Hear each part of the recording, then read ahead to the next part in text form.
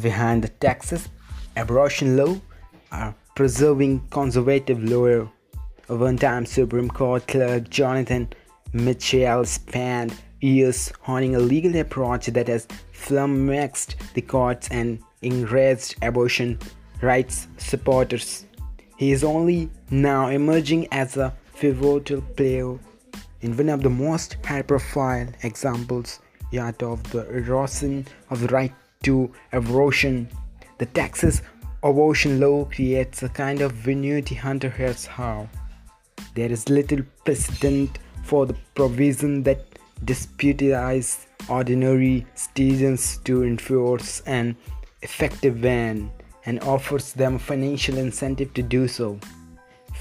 Diagnosis high rates of drugging at nursing homes.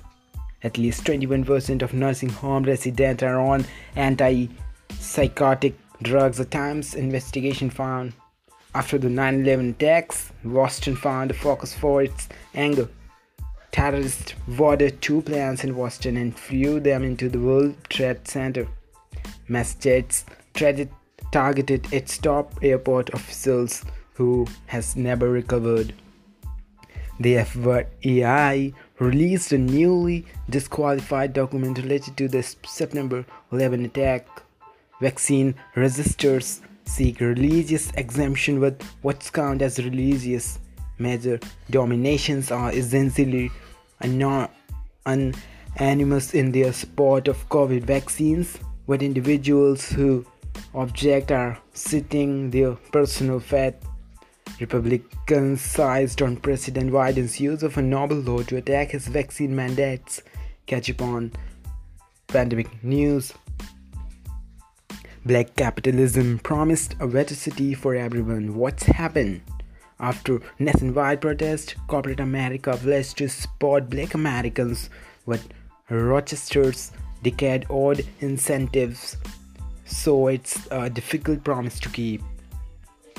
As Novak Djokovic faces history, he also tries to block it out to capture the first Grand Slam in men's tennis in 52 years. Djokovic must beat Daniil Medvedev in the US Open final on Sunday.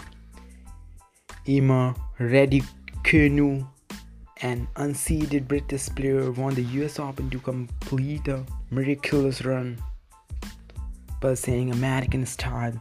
It's not what we wear, but how we wear. It's that creates common language of fashion.